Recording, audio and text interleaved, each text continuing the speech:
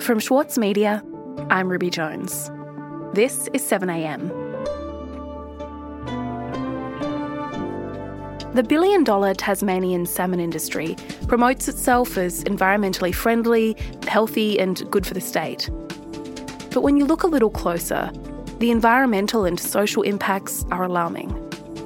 Award-winning Australian author Richard Flanagan has seen the impacts of the commercial fishing industry firsthand and has spent years investigating the murky relationship between big business and the government.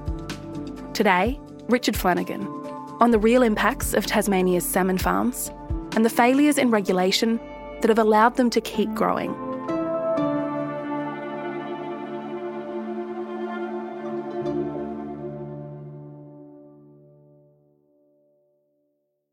Richard, your new book is an investigation into the commercial salmon industry in Australia. Can you tell me why you decided to explore this topic? Where does this all start for you? Well, about nearly 25 years ago now, I bought a shack on Bruny Island, and that was a very, run-down old place and just a tiny little cottage. But it was such a beautiful world there. It just crawled with life. There were so many, there were 40 spotted pardalotes. There's only about 500 of them left. Quolls used to run across the deck of a night. And the sea there was just so rich with all these extraordinary creatures, sea dragons, seahorses, stargazers. None of these are unusual creatures, but they were there in abundance and beautiful. And then about 17 years ago, there was a little fish farm nearby, and I began to notice noise coming from it, and the noise got worse. And the community got upset. We went to see the government, and the government said, the particular department, well, there's nothing we can do. They said, because if we do something, the salmon company will call the minister's office, and the minister's office will call us, so there's nothing we can do. And the best thing you can do is just deal direct with the salmon company. And this struck us as very strange. But nevertheless, for the next 15 years or so, we tried to work with the salmon company to quieten the farm down. And in all that time, what happened was that slowly it became ever more industrialised. Slowly things started disappearing. The abalone disappeared, the crayfish disappeared, the sea dragons disappeared. And then the penguins and dolphins were hardly ever seen anymore. Strange brown froth would wash in. And I realised the water there was dying in this place, which had once been so magical and so rich. And, this was a heart place for my family and for me. And it's where I went to write my novels. And it was dying.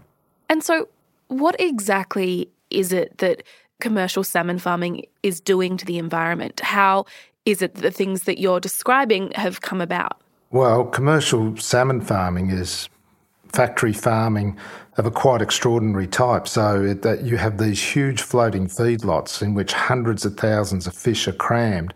They swim in a sort of putrid mess of faeces and ammonia. I mean, these are big industrial complexes. They've got massive factory ships, huge compressors. And the big problem with these huge fish farms, of which there are ever more in Tasmania, is the massive effluent outflow from them. Now, what that sewerage does with all its dissolved nutrients is it creates algal blooms. And these algal blooms have a devastating effect on the marine environment. And so that because of these fish farms, you're starting to see a whole range of species vanish. And in fact, salmon farming's actually driven one species quite close to the brink of extinction. That's the Maugean skate in Macquarie Harbour.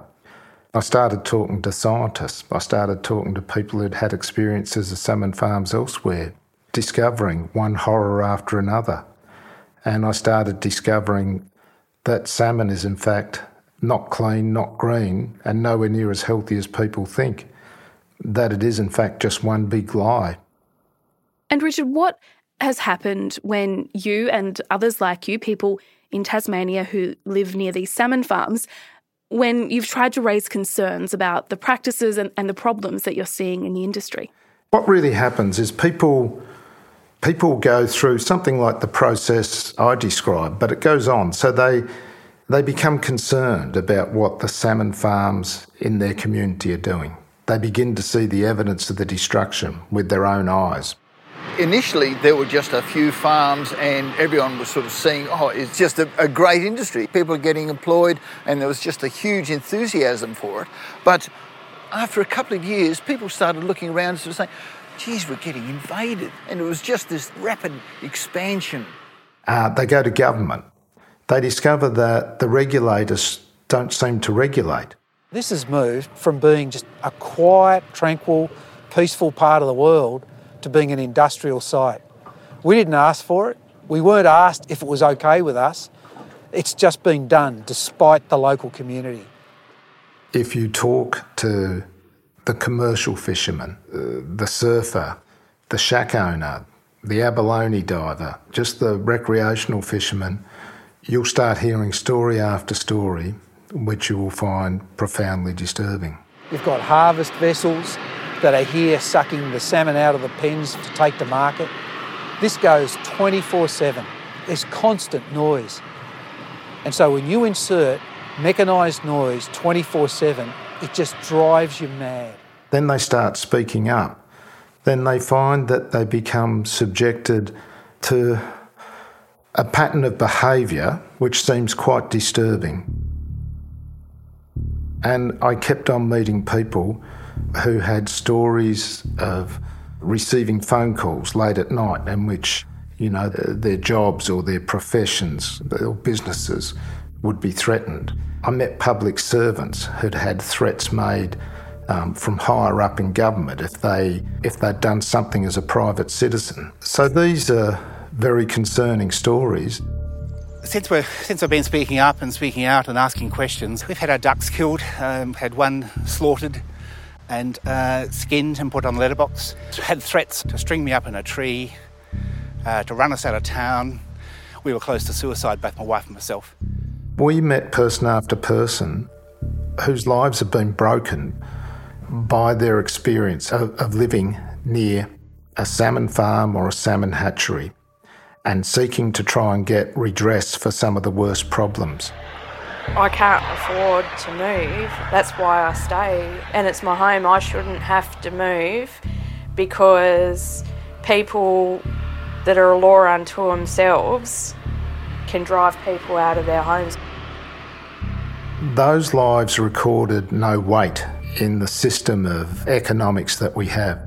And it seems to me grossly cynical that a product that is sold as healthy as clean is the same product that has led to these people feeling their lives have effectively been destroyed. That there is a profound disconnect.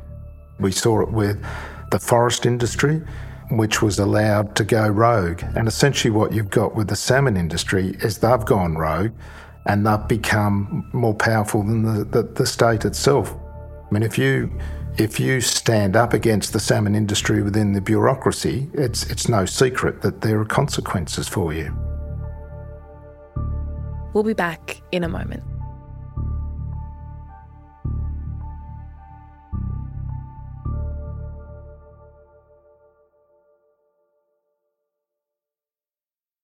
Need a reminder of what political leadership looks like? Australia's master of political satire, Jonathan Biggins, is back embodying the iconic Paul Keating, visionary, reformer and rabble-rouser. Due to overwhelming demand, one-man comedy The Gospel According to Paul is returning to the Opera House, on from the 4th to 23rd of June for its final term ever.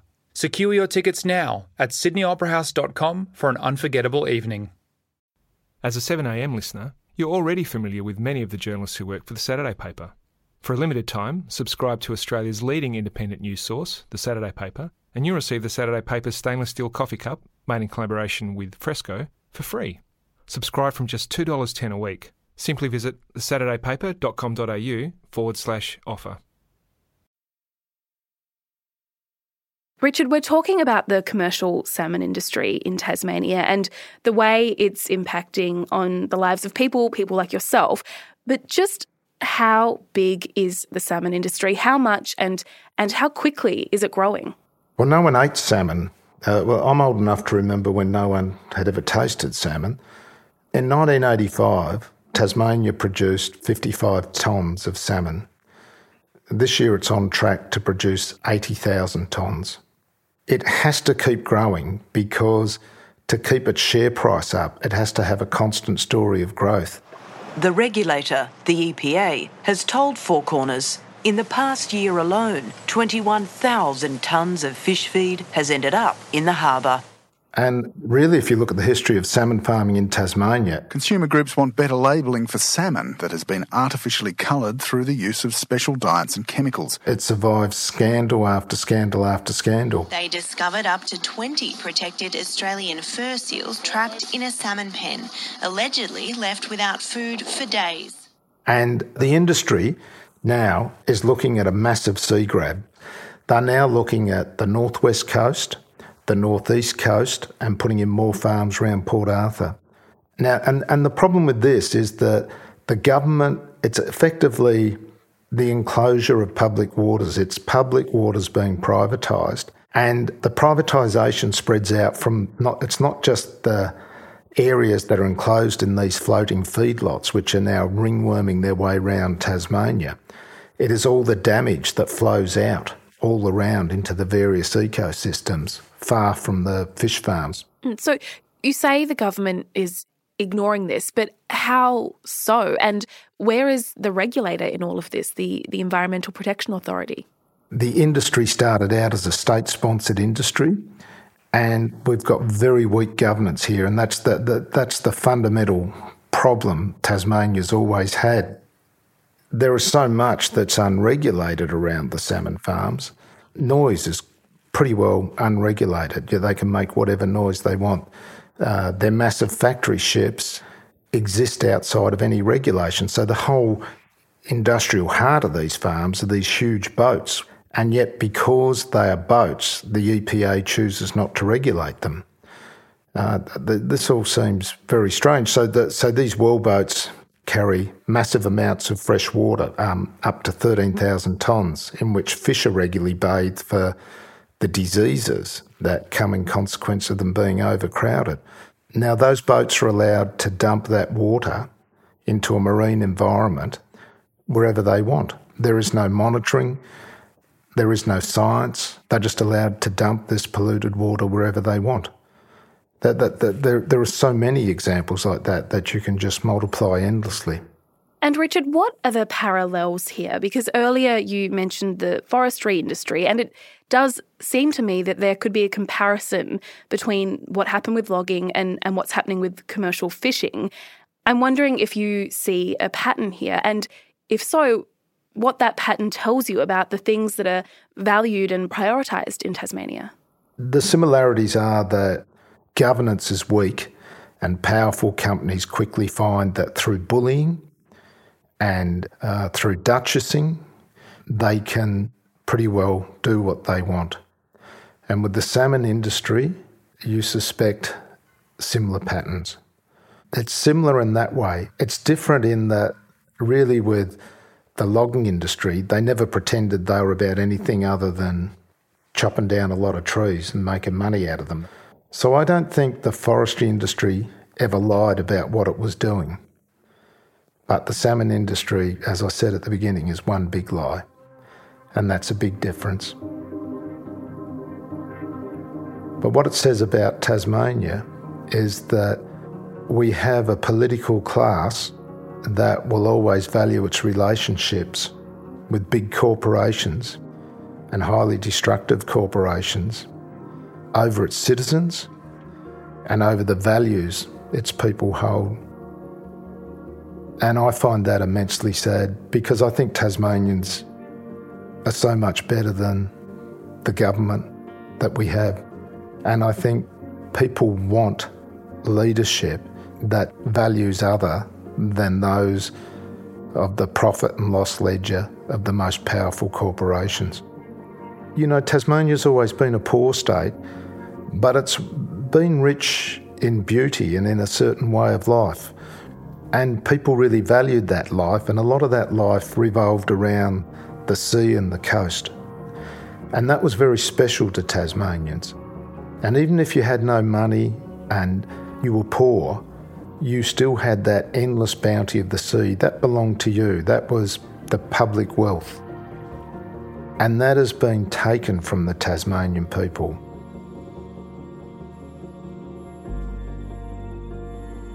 Richard, thank you so much for your time. Thanks, Ruby. Cheers.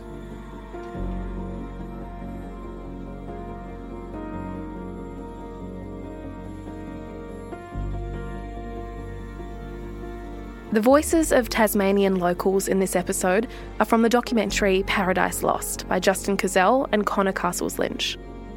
You can watch the documentary and read an extract from Richard Flanagan's new book, Toxic, the Rotting Underbelly of the Tasmanian Salmon Industry, on themonthly.com.au.